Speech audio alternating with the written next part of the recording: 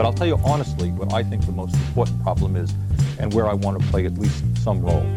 And that is that the average American, to a significant degree, is giving up on government.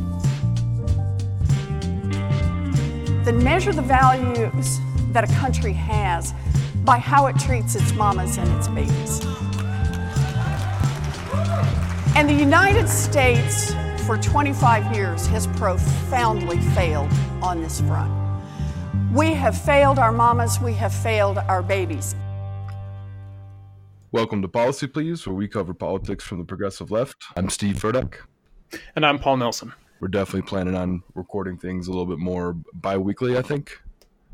Bi-weekly sounds good. We're definitely going to want to move towards having a more regular release of material here. Absolutely. Yeah. And we're also going to be, releasing a lot more media on our YouTube page. We got a little bit of views there when we uploaded our podcast. We thought it'd be nice for the viewers to, chop up some of the segments, have some, short clips you can listen to without having to power through the whole podcast when you don't have time. Today, we're going to be talking about impeachment as it hits the Senate as of last week. We'll talk about what's going on there. We also want to talk about Bernie surge that's been going on, amidst all the turbulence his campaign's been getting hit with. But we definitely want to start out most of our podcasts with a summary on what's going on in the Democratic race. Got the polls here for us. Now, we really want to focus on the next two that are coming up just today. Iowa, which is February 3rd, and New Hampshire, which is February 11th. So if you're in those states, make sure you're registered to vote. Get out there and go vote. But, we've seen a big surge for Bernie. He's just the last 2 weeks in Iowa. He's pretty much closed the gap against Joe Biden. On average, he's at 18 points where Biden's at 21, but I've seen a lot more polls recently that are more skewed towards Bernie. It's closer to Biden. Even in some of those polls, Bernie's got a small gap on him. And same thing in New Hampshire. He's been maintaining the lead going up. Still beating out Joe pretty decently on average, but there are tons of polls recently that are just showing a larger gap. Yeah, one thing I definitely tend to look at a lot in terms of gauging the popularity of a potential candidate can be, this sounds kind of basic, but their Google Trends in terms of search results. And so as of the past 2 weeks, Bernie Sanders is held number one in terms of Democratic candidates in search results popularity, while right under him would be Elizabeth Warren at number 2, Joe Biden at number 3, and Andrew Yang number 4, Michael Bloomberg at number 5. I just find it's a little easier to follow some of the search trends, and I feel like it's drawing from a much larger sample size than your average poll. I know it's not as accurate in terms of would you vote for this candidate, or are you just interested in finding out about, say, some of that Elizabeth Warren, Bernie Sanders Democratic debate beef. I still think it can gauge average popularity for them. No, definitely. Even that it includes, going to their websites, going to their social media pages. All that stuff's tracked. They have all the analytics for all of that, but it definitely shows what the kind of information people are looking for. Now, could be a bad thing, could be a good thing, but overall attention's good for a candidate like that. Polls aside, I do know the media has had a certain take on the Bernie candidacy that has at times been kind of exclusionary. Yeah, and for a while we experienced a Bernie blackout where CNN wasn't talking about him, MSNBC wasn't talking about him, nobody was really taking him serious. But just like a month ago, it came out from the DNC, a lot of people in the Obama camp, people that, in Obama's administration, it kind of came out and said they were realizing how much momentum Bernie was gaining, and he actually has a shot of winning the whole thing. And then after that, I kind of had the sense of, well, the blackout's over, now come the attacks.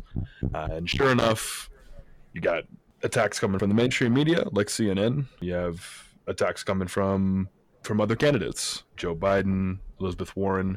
But what's really concerning to me is the attacks that would come out from CNN on a debate night. They moderated the last presidential debate.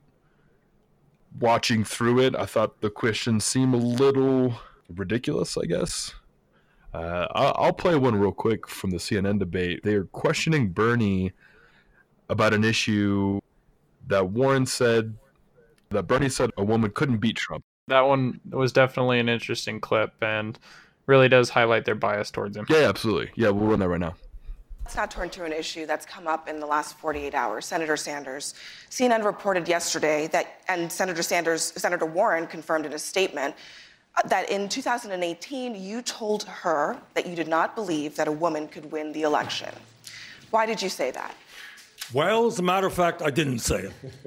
And I don't want to waste a whole lot of time on this because this is what Donald Trump and maybe some of the media want. Anybody knows me, knows that it's incomprehensible that I would think that a woman could not be president of the United States. Go to YouTube today. There's a video of me 30 years ago talking about how a woman could become president of the United States. In 2015, I deferred, in fact, to Senator Warren. There was a movement to draft Senator Warren to run for president. And you know what? I stayed back. Senator Warren decided not to run, and I did run afterwards. Senator Sanders, I do want to be clear here. You're saying that you never told Senator Warren that a woman could not win the election. That is correct. Senator Warren, what did you think when Senator Sanders told you a woman could not win the election?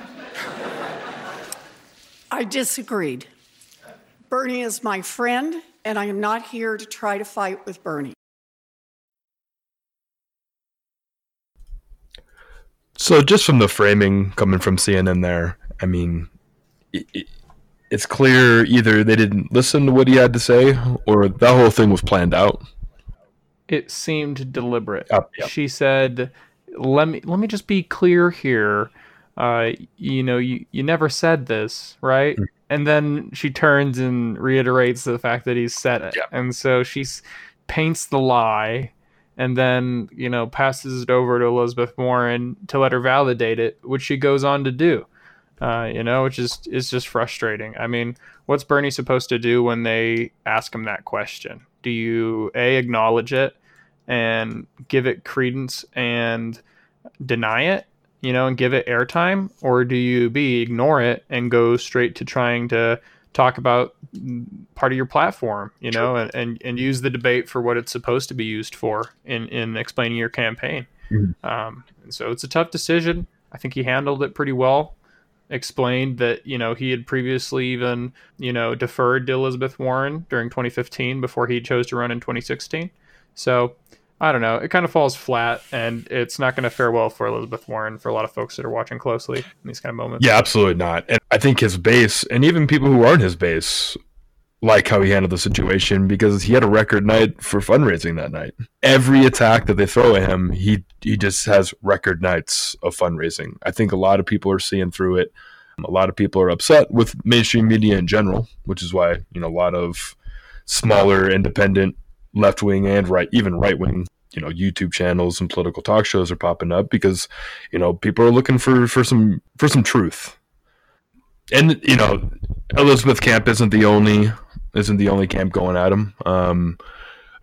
Biden launched a recent campaign attack on him. He was upset that Bernie's campaign had kind of gone after him on Social Security.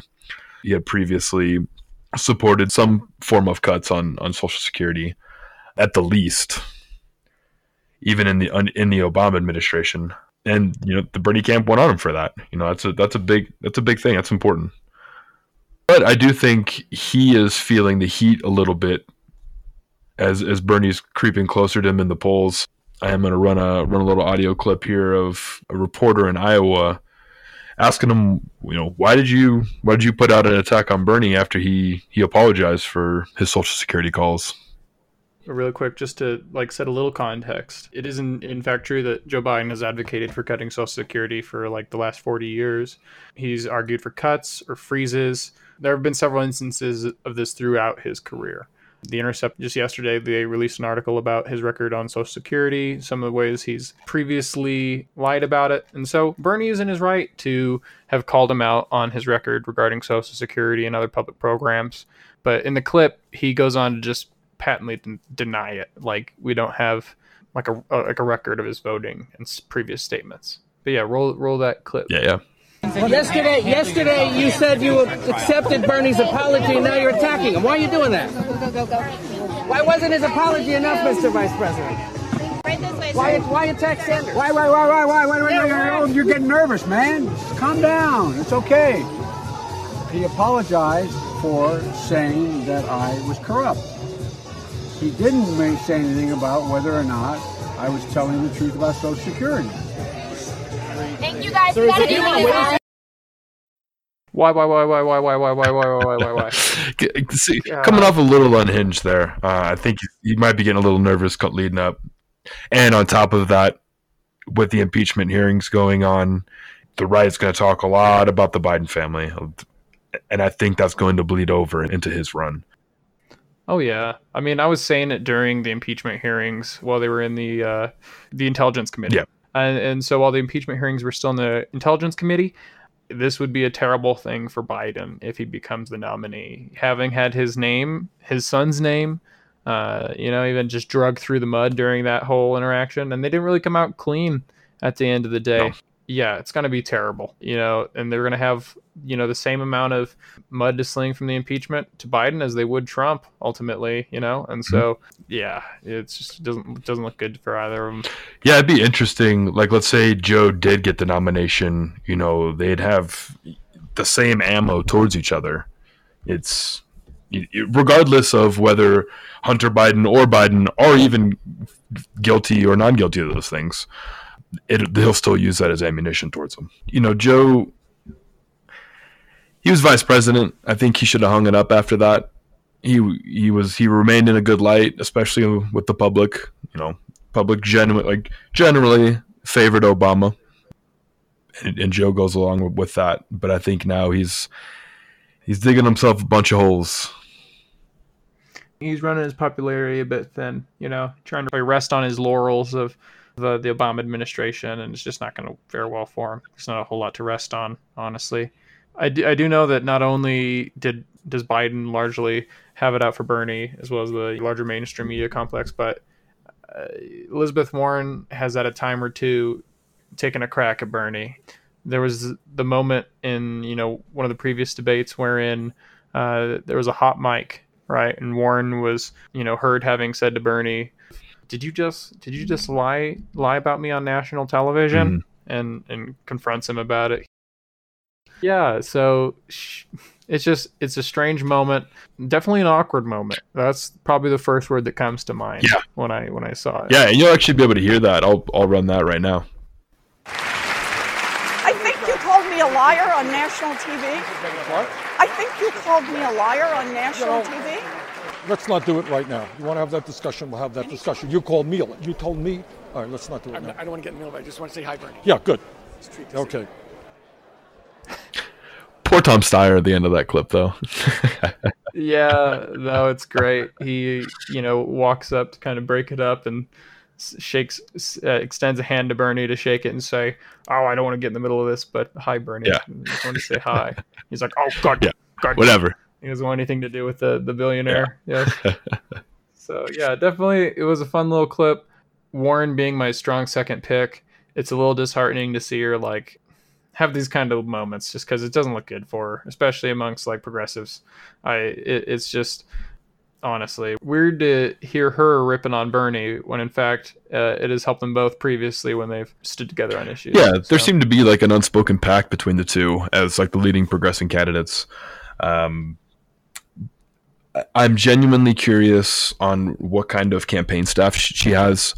I think there's a lot of calls coming in from within that staff on some of these, whether it's the call about, the Bernie staffer or the guy that was out talking and he was giving out talking points about Warren, about how she doesn't bring in any new voters, and that being a talking point against Warren when you're knocking on doors. Second time was saying that a woman couldn't beat Trump. I think these are calls from her team to kind of show strength that she can stand up to any of the candidates, including Bernie. No, yeah, I mean, I see where you're going with it, and it makes sense. At times, it can be conducive to your campaign to, go on the attack a little bit. Yeah. I mean, it certainly seems like it's benefited Bernie's campaign in the past couple of weeks to have gone on the attack about Social Security in regards to Joe Biden. Yep. And so just kind of digging up his past on it, reinforcing the idea that in terms of Social Security, Trump and Biden have been very similar, in advocating, cuts, freezes, that kind of interruptions of the program, wherein one of the few candidates actually supporting an expansion and a reinforcement of Social Security has been Bernie Sanders. And so running on that will be great because, senior Americans make up a huge portion of the voting populace. If you want the people that turn out and vote, it's a lot of retirees, a lot of people that, aren't having to call off. Election day still isn't a federal holiday. And so for a lot of folks, getting out to the polls is difficult, but for a senior citizen, might be a whole lot easier. And so advocating on Social Security is a great move by the Sanders campaign, even if it is a little offensive. It's working out for him. No, absolutely, because it's a lot of his base is the younger demographic. So trying to reach on the opposite side there, broaden out your base a little bit more, and shed light on somebody that isn't in support of that, Joe Biden. Yeah, I'll amend my statement from saying like older Americans caring about Social Security to like all of us. I'd like to see Social Security still exist by the time, I reach retirement age. I can't fathom having to, work until I die. That is terrifying. No, absolutely. And I kind of said it earlier, but all these attacks are good for Bernie. He's getting mass amounts of donations sent to him, especially after, the latest Hillary attack where she went on and said that, nobody likes Bernie. And all I saw on Twitter was hashtag I like Bernie and tons of, even celebrities coming out, showing their support for Bernie Sanders. And that may, also be contributed by their loathing of Hillary Clinton. I think it showed how big his base really is. When we're talking about the growth of the Bernie base, a recent development that's been in the news lately was Rogan's endorsement for Bernie, saying that he plans on voting for Bernie Sanders. It's been criticized by some as Rogan is in his past made some controversial remarks about trans individuals and others of the LGBTQ community. Others are saying that it's good to have his support. Rogan being one of the largest podcasters in history, or the largest podcaster in history, largest audience. Yeah, we can't agree on everything with everyone. And the coalition on the left has to be large if we're going to, build a voting bloc that's going to be able to beat Trump. Mm-hmm. No, absolutely.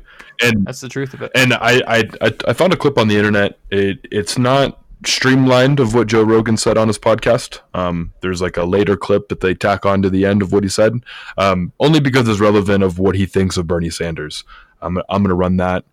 This is his interview with Barry Weiss from the New York Times. She's a large Klobuchar and Warren supporter. And she's kind of questioning Joe who he's going to vote for. Who are you going to vote for in the primary? I think I'll probably vote for Bernie. Him as a human being, when I was hanging out with him, and yeah. I believe in him. I like him. I like him a lot. What Bernie stands for is a guy who, well, look, you could dig up dirt on every single human being that's ever existed if you catch them in their worst moment and you magnify those moments and you cut out everything else and you only display those worst moments. That said, you can't find very many with Bernie. He's been insanely consistent his entire life. He's basically been saying the same thing, been for the same thing his whole life. And that, in and of itself, is a very powerful structure to operate from. We're talking, he gets millions of views. It's such a large base of different people just from the type of people he has on. It's pretty rarely politics. A lot of times he's got, other MMA fighters, being in UFC. He gets, scientists on there, astrologers, comedians, actors. But he does occasionally have on the fringe right winger. But then I do think it's pretty balanced by having people like Kyle Kalinske, who's been on there multiple times. Bernie's been on there. Yang's been on there. Tulsi's been on there. Edward Snowden was on there. I thought that was pretty interesting. Which was, yeah. Oh, yeah. And it's just, you're getting so much information. Like, you might not like Joe personally, and you might not like his politics or the way he thinks, but he is a great host, and he has some pretty incredible people on his show, including Bernie himself, and it showed when Bernie was on there, or when he's talked to Bernie, his authenticity that Joe saw as just a normal dude. Yeah, and now we'll move on to impeachment now. Trump's articles, the abuse of power and the obstruction of Congress. Both articles have been submitted from the House to the Senate last week. They started the opening trials for that. Pelosi did hold on to the articles just for a few weeks. She said indefinitely, and there was tons of debate on the length of that. But really, it was just to pressure Mitch McConnell. Him and Lindsey Graham were on TV stations talking about how this is going to be a speedy trial once they got the articles. But, really even just looking at the articles themselves, the abuse of power, that's for the case of Ukraine holding the funds. They say that as abuse of power for the president. And then the obstruction of Congress, some people weren't really too sure on this. This is for how Trump handled the impeachment, how he refused to testify, and most importantly, him blocking people within his administration to come and testify. Yeah, when he specifically directed the White House to defy a lawful subpoena and by withholding the production of documents sought therein by the committees of the House of Representatives. He also directed other executive branch agencies and offices to defy lawful subpoenas and to withhold the production of documents and records from the committees. In response to that refusal, the Department of State, Office of Management and Budget, Department of Energy, and the Department of Defense refused to produce a single document or record. And so it's been just kind of across like the entire executive branch. We already have a good deal of evidence from the witnesses that laid it out during the impeachment hearings that were taking place in the House. Their now completed articles of impeachment now need to be looked at and assessed by the Senate, who in one way refused to even look at the evidence that the House has gathered, and on the other hand, they refused to interview any new witnesses that would bring about relevant facts, and take in any new evidence like these documents that would answer a lot of the questions that people from both sides of the Senate floor are asking. And so it's frustrating, to say the least, just to kind of see it unfold. Yeah, no, definitely. I mean, especially kind of already knowing the outcome of what's going to happen. I do think the two articles that they came forth with, in the grand scheme of his presidency, I think there are plenty of other, articles they could have came up with, or even things to impeach him on. I think emoluments being the number one thing. I think corruption. I think obstruction of justice within the Mueller report, regardless if the outcome is him being found guilty or not guilty. But again, blocking people from coming in to testify. I think he is guilty of abuse of power. I know the argument against the obstruction of Congress is that Trump should have the right to go to court and let the courts decide whether these people need to come forward. Now, whether you agree with it or don't agree with it, that's the attack on it, and that's probably the weaker of the two articles. But I mean, so much evidence showing that the abuse of power is true. Yeah, I mean, it's important to look at how the framers never wrote the courts into our impeachment process, specifically because they likely understood that, should the urgency of an event call for an impeachment, as opposed to just waiting until an election, we're not going to have the time to go through the courts in order to seek justice on this issue. Yeah. And it's not like we can't conduct a thorough investigation without going through the courts, wherein they can slow down the trial to a pace that would take months, if not years, to complete. And at that point, He could serve out his remaining presidency, the remainder of his presidency. He could potentially be reelected and serve that out before we even see the resolution of these kind of court cases. Yep. And then what do we get at the end of it all? It's crucially important that we reaffirm the idea that nobody in America is above the law, not even the President of the United States. It's crucial that we not only impeach him, but we need to convict him, remove him, and imprison him. Because if people don't face consequences for their actions like this, we set a dangerous precedent for the future. No, absolutely. And we have a few clips. We got one from Nadler, one from Chuck Schumer, and one from Merkley, mostly focusing on the importance of bringing in witnesses.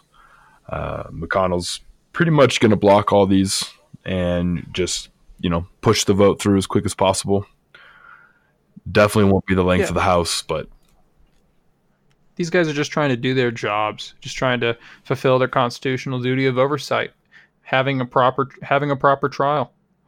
Who ever heard of a trial without any witnesses or evidence? Exactly. It's insane.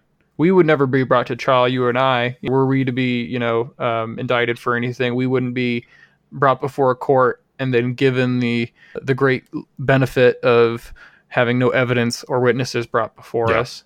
That'd be ridiculous. Yeah. Be unheard of.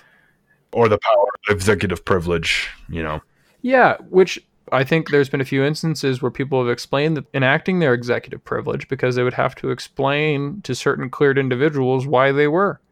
And the very act of calling on their executive privilege to cover up something would require that they reveal what they look to cover up to the very agencies looking to, So, there's a main reason why they keep using the words executive privilege, yet continue to dance around ever formally declaring it. Yes. Yeah. But let's look at some of the clips calling for the importance of witnesses by these senators just trying to do their jobs. Correct. Yeah, we'll start off with Nadler. The president is on trial in the Senate, but the Senate is on trial in the eyes of the American people. Will you vote to allow all of the relevant evidence to be presented here? Or will you betray your pledge to be an impartial juror? Will you bring Ambassador Bolton here? Will you permit us to present you with the entire record of the president's misconduct? Or will you instead choose to be complicit in the president's cover-up? So far, I'm sad to say, I see a lot of senators voting for a cover-up, voting to deny witnesses, an absolutely indefensible vote, obviously a treacherous vote, a vote against an honest consideration of the evidence against the president, a vote against an honest trial, a vote against the United States. A real trial, we know, has witnesses. We urge you to do your duty, permit a fair trial. All the witnesses must be permitted. That's elementary in American justice. Either you want the truth, or you must permit the witnesses, or you want a shameful cover-up. History will judge, and so will the electorate.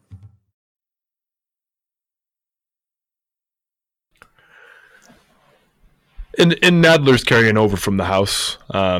He's really bringing the case from the House to the Senate. And their number one thing is bringing in the evidence, bringing in the witnesses. As the Republicans control the Senate, they have control of all the rules, just similarly as how the Democrats had control of all the rules in the House. Whereas the House Republicans, all they did was attack the rules, and all they did was attack the system and how it was being pushed forward. But now they have the rules, and they can bring in whoever they want, and they'll have the majority of people asking the questions. I mean, why not have them bring in even some of their own witnesses?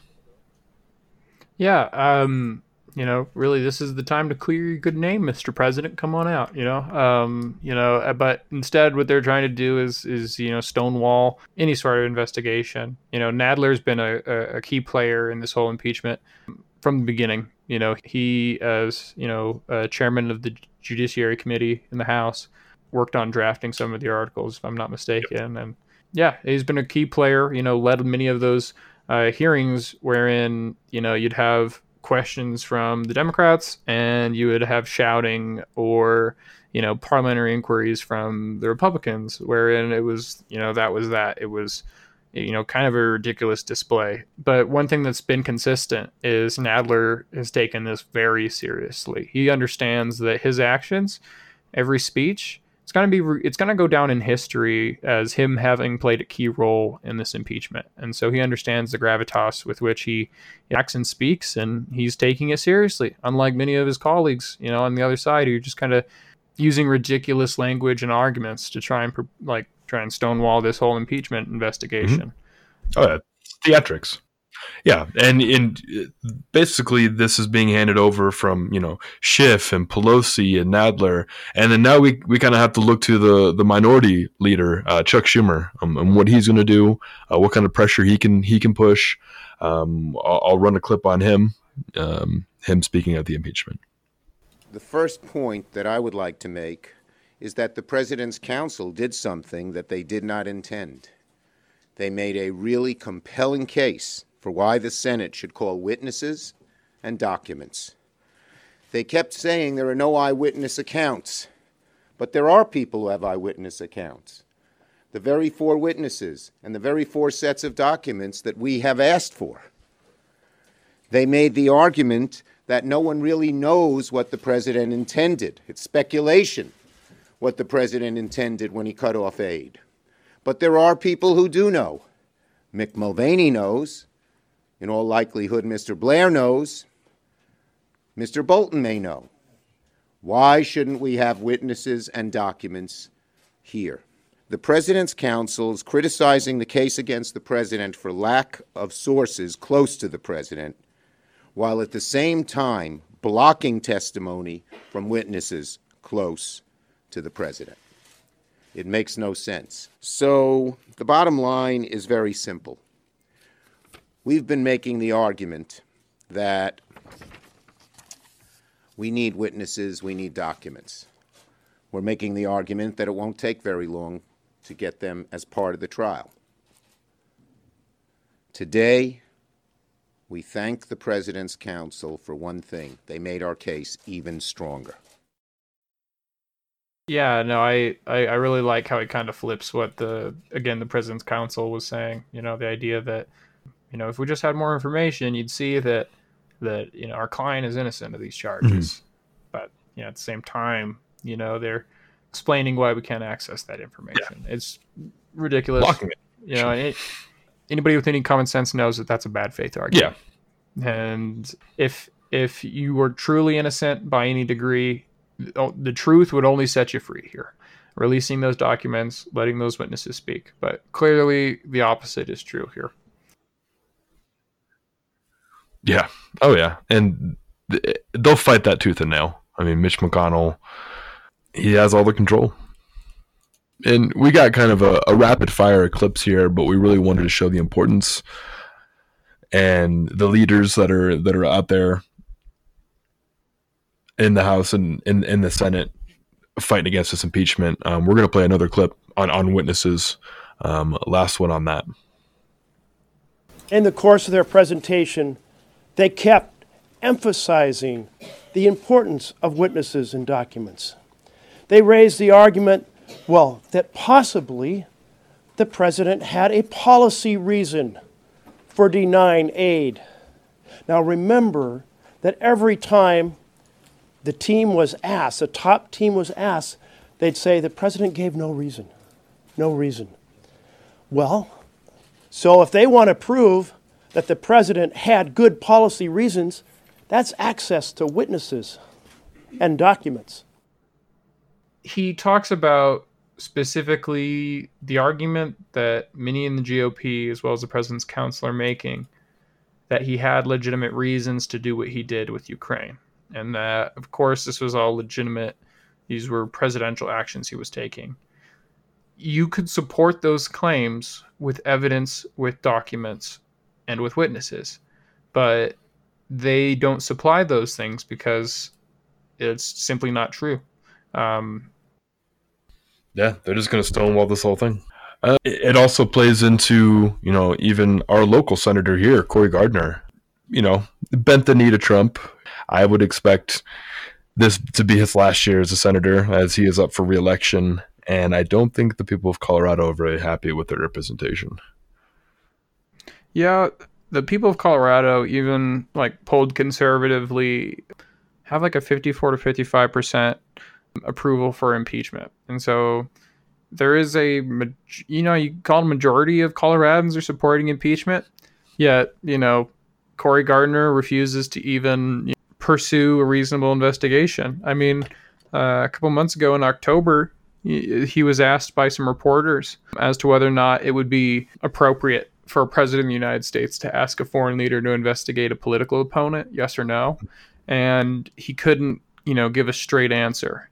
This was while they were having the impeachment hearings. And right after Trump had made the statement on the White House lawn about calling for China to do the same and these other countries to do the same, Cory Gardner couldn't answer a setup question of just saying, do you think it's appropriate for a president to ask foreign leaders to investigate a political opponent?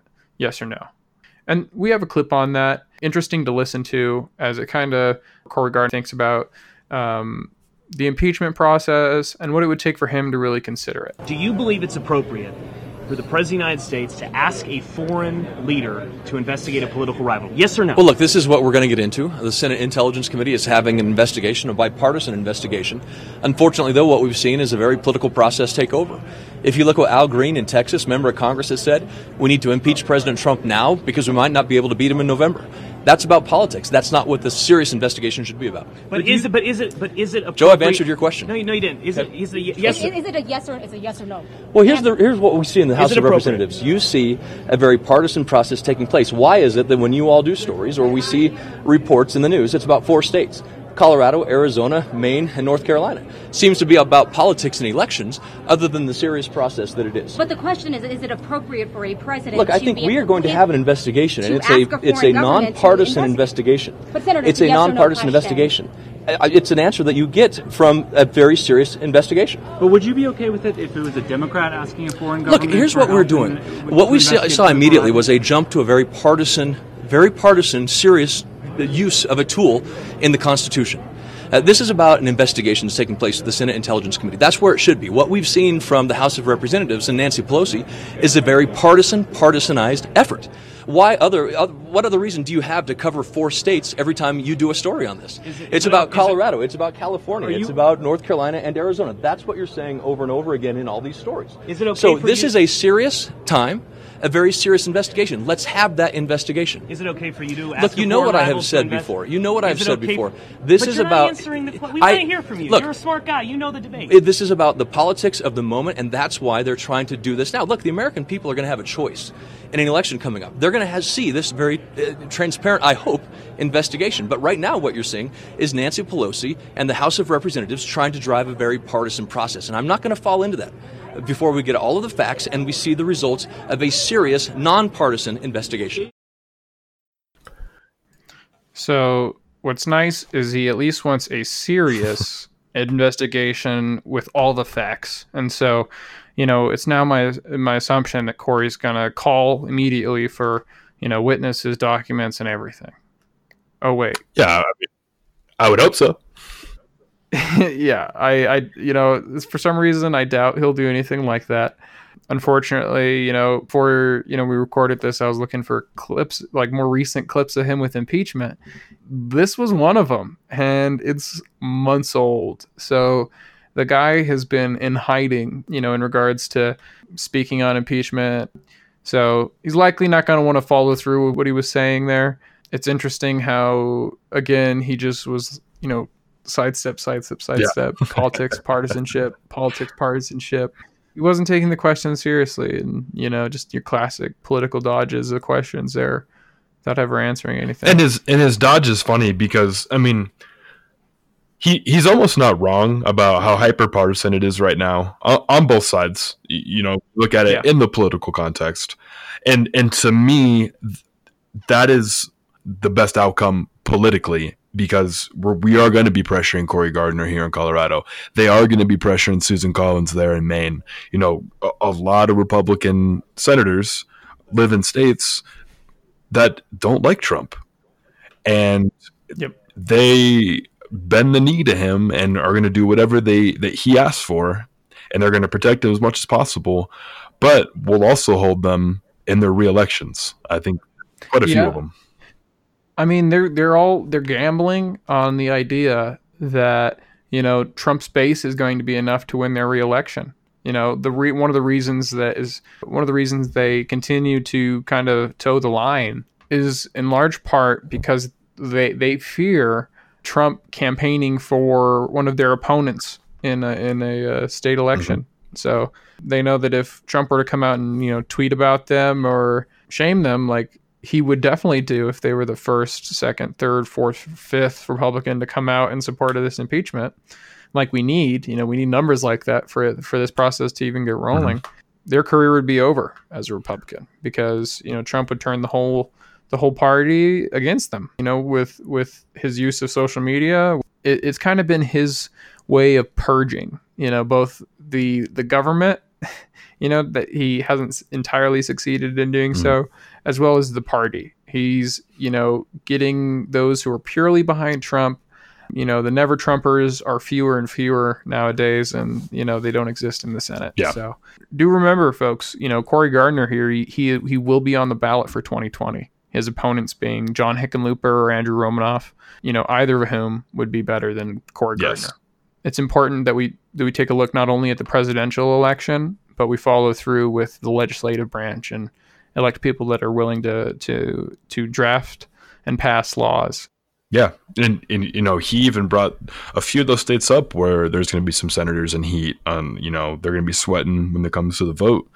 Maine, he'd mentioned North Carolina, Colorado, California. Those are states that don't like Trump. You know, they may have a large Republican base, but they're not a fan of Trump. And I think they're going to be sweating it out when it comes to election time for them. All four of those states have senators up for re-election in 2020.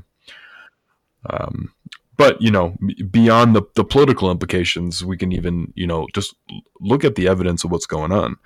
You know, we have countless testimonies in the House, you know, even Yovanovitch herself coming out and testifying, tons of nonpartisan people that work in the government but aren't part of don't associate themselves with a political party. You know, its work and politics is still separated for them somewhat.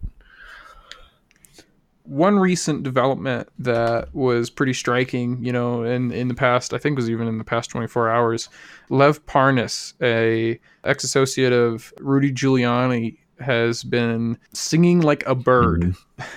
And he and his attorney leaked audio of Trump ordering the removal of Yovanovitch, saying they needed to get rid of her. Again, Yovanovitch was the ambassador who testified during the impeachment hearings. She was the ambassador to Ukraine during all of this business with the call to Ukraine, the withholding of aid.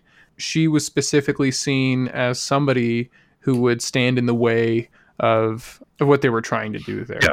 As Yovanovitch was a staunch opponent of corruption in the area. She was seen as a potential threat to the whole plot. Which is why they also had, you know, the ambassador to the EU, Sondland, do a lot of the duties that Yovanovitch should have been doing. But yeah, we'll roll that right here. Having us, basically, and dealing with Russia. And that's why you're having such. I think if you take a look, the biggest problem there, I think, where you need to start is we gotta get rid of the ambassador. She's still left over from the Clinton administration. Where the ambassador were Ukraine? Yeah, and she's basically walking around telling everybody, "Wait, he's gonna get impeached. Just wait." I mean, really? It's incredible. It's like, we on tomorrow. What's her name? I don't remember the name. So one of the things that will be, now that we have a Secretary of State that's been sworn in. Get rid of her. Hooray. One of the first things get her out that tomorrow. will, I don't care. Get her out tomorrow. Take her out. Okay? Excellent. Do it. Make a note. Excellent. Yep, congratulations. Take her out. Yeah, that's very mob boss-like. Definitely interesting. The Lev Parnas' attorney is saying that he has more where this came from. I would love to hear it. I hate the drip feed of this kind of stuff. And so, you know, the earlier we hear this kind of stuff, the better. It's crazy to think that a recording like this was even possible. To think that somebody could just, set a phone on a table and start recording next to the president of the United States in some meeting is terrifying. What's the Secret Service doing when that's happening? There's just nothing, I guess. But yeah, it just shows more details to the conspiracy of what they had tried to do in Ukraine. Shows how it wasn't part of official U.S. government business or policy in Ukraine. It was part of furthering his own political agenda. I mean, this paints the picture. Oh, yeah. And let alone to lose a career diplomat that had been with us since the Clinton administration and had been doing a good job is ridiculous. Think of the waste of money that it took to develop such an individual here in the United States, and then just to call them for political reasons. It's just irresponsible. And my biggest takeaway from it is, you hear Lev Parnas say it, about Yovanovitch, but then people are talking, and I just picture him soaking that in and getting angry, and then he just cuts everybody off and is just, get rid of her, take her out. That's shows his character. That's all it takes for the narcissist in chief, is just a single attack on his character, and you're gone. And, and Lev now has done, he did a pretty extensive interview with Rachel Maddow. I think he did another one on CNN recently. But I did like, from the Maddow interview, she's kind of asking, what's the big secret here? What's being misunderstood the most? And he kind of lays it out for us. I'll roll that so you guys can hear that. What do you think is the main inaccuracy or the main lie that's being told that you feel like you can correct? That the president didn't know what was going on. President Trump knew exactly what was going on. He was aware of all of my movements. I wouldn't do anything without the consent of Rudy Giuliani or the president. I have no intent, I have no reason to speak to any of these officials. I mean, they have no reason to speak to me. Why would President Zelensky's inner circle or Minister Avakov or all these people or President Poroshenko meet with me? Who am I? Mm-hmm. They were told to meet with me, and that's the secret that they're trying to keep. I was on the ground doing their work. In terms of the president and what he has said about you, he said about you and Mr. Fruman, Igor Fruman, I don't know those gentlemen, I don't know about them, I don't know what they do. You're saying that was not a true statement from the president? He lied. I mean, we're not friends. I mean, when you say friends, I mean, me and him didn't watch football games together. We didn't eat hot dogs. But he knew exactly who we were. He knew exactly who I was, especially because I interacted with him at a lot of events. Mm-hmm. I had a lot of one-on-one conversations with him at gatherings where they would have special, like these round tables where there would be only 6 people at a table. We've had several of those. And basically, I mean, I was with Rudy more than, 4 or 5 days out of the week. I mean, and I was in constant contact with him. So, and I was with Rudy when he would speak to the president plenty of times. I mean, so it's just ludicrous. You've been with Mr. Giuliani when he was on the phone with the president? Absolutely. And how would you know that he was on the phone with the president? Would it be on speakerphone, or you could just hear it? Several times it would be on speakerphone, where he would start the conversation on speakerphone and then take it off and then go somewhere sideways, to talk to him. But a lot of times it would be on the golf course when we were golfing together. Especially, I remember during the Mueller times where Rudy, I remember, said something that he didn't appreciate or was taken out of context, and he was screaming at him so loud. That's why when I watched the impeachment and I saw the testimony about the Sutherland, that I could understand that you could hear President Trump talking next to, like I heard him several times when he was with Rudy. Because he speaks loudly on the phone. Very loudly, yeah. When you say that the president... And that the clip we played previously is proof of that. They've continually lied about their involvement with Lev Parnas, from Giuliani to Trump, and he's going to keep singing, as well as I think Lev was the fall guy, and they were going to throw him under the bus. It's backfiring on them, and I hope they try it to Giuliani. I hope he's the next fall guy, because he said on record that he has his own insurance policy to protect himself. Yeah, it's crazy to think that all these criminals are sitting around recording one another to acquire blackmail in the event that they turn on one another, as it sounds like they're doing. Well, and I think they know how he is. That he'll back somebody and then flip on a dime, and he will throw you right back under the bus. So yeah, get your insurance policy while you got it. It's probably why Omarosa was recording while she was in the office. If not just for her book deal as well. I mean, it's a house of lies in there. And it's interesting. The leaks continue. Even after his attacks on any sort of leakers in the administration. So, in conclusion, the impeachment tears on. It's important that we try and push, one of our senators, Cory Gardner, to support calling for witnesses. So we at least get to hear from people like John Bolton, Mick Mulvaney, and others in the administration that have played a role in this whole scandal and this, conspiracy. And it's important that we reach out to them. One really easy way to do so that I've been using for a few years now, texting service called ResistBot. Basically, you can contact your officials in 2 minutes or so. Using it, you can either write them letters, you can use it to call them and have it connect your phone to their office's line. Essentially, all you have to do is text the word resist to 50409. It's free. You can also text ResistBot on Messenger, Twitter, or Telegram. Just send the word resist to it. It's a free service. It'll automatically help you get registered to vote. If you're not, it'll check to see if you're registered to vote. It can update your voting information.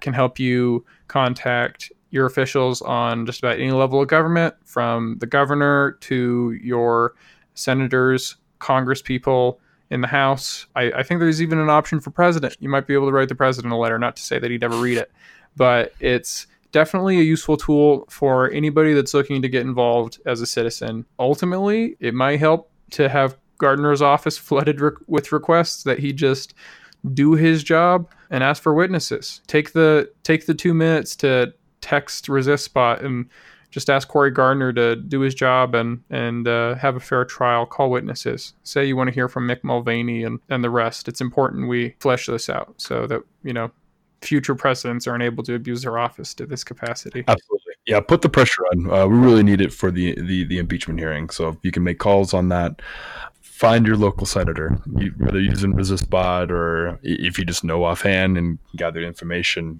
pressure them as much as possible. If you have an opinion about the impeachment. And remember how important it is to get registered to vote if you aren't already. Again, you can use ResistBot to register to vote pretty quickly. I don't know if it's 2 minutes, probably closer to 5. You can also get registered online in Colorado. If you're in Colorado, you get it registered online. A lot of other states, it's similar. Get registered. Get a friend to register. And that's what it's going to take here to turn the tide in 2020. Was there any sort of cause you wanted to advocate or support? Really, it's just canvassing for the politicians that you're supporting. With Bernie, they have a great app where shows you canvassing maps, things like that. Get out there and knock on doors, even if it's something as simple as jumping on, making texts and phone calls for the campaign, especially as it's getting closer and closer to Iowa and New Hampshire, but leading up to your state's caucuses or primaries.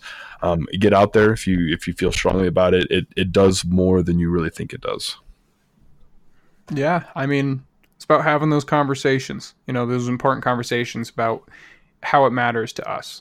Trying and relate the importance to people specifically, it can help everybody realize why it's so important we all participate. And we all have so much in common that we don't even recognize. Regardless of our party lines, a lot more of us need Medicare. We all need the social programs like Social Security and school programs and things like that. A lot of things build the bridges over the gaps of the party lines, but a lot of people are hyper partisan, like we've been talking about nowadays. Oh yeah, I mean, it's important that we stop thinking so much about party and start thinking a lot more about policy. Mm-hmm. And I think that when we look at policy, we find a lot more that unites Americans than divides. Absolutely. It's really easy to politicize an issue and try and cut it 50-50, when in reality it's a lot more 80-20 than most people think. You know, when we're talking about issues that are even thought to be contentious, like raising the minimum wage, when we're talking about, you know, reasonable gun control laws. Even single payer healthcare is rates pretty high. I mean, these are things that enjoy popular support amongst Americans. And so let's work to get ourselves some candidates that can help further those ideas. You know, a better world is possible. That's one thing worth remembering. History, we see this general trend of society improving.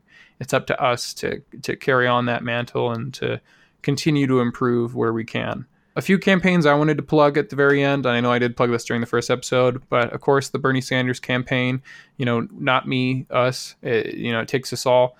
BernieSanders.com. Andrew Romanoff for U.S. Senate, specifically for the Colorado seat. I really recommend him at AndrewRomanoff.com. Definitely the ideal replacement for Cory Gardner. This guy cares about issues regarding climate change, equality, fighting hate, that sort of thing, hate speech and the like. We got the local Denver DSA, definitely a worthy cause. And then finally, 2 charities worth donating to that are, tax deductible, the American Civil Liberties Union and Planned Parenthood, both of which are fighting for civil liberties across the United States as we speak.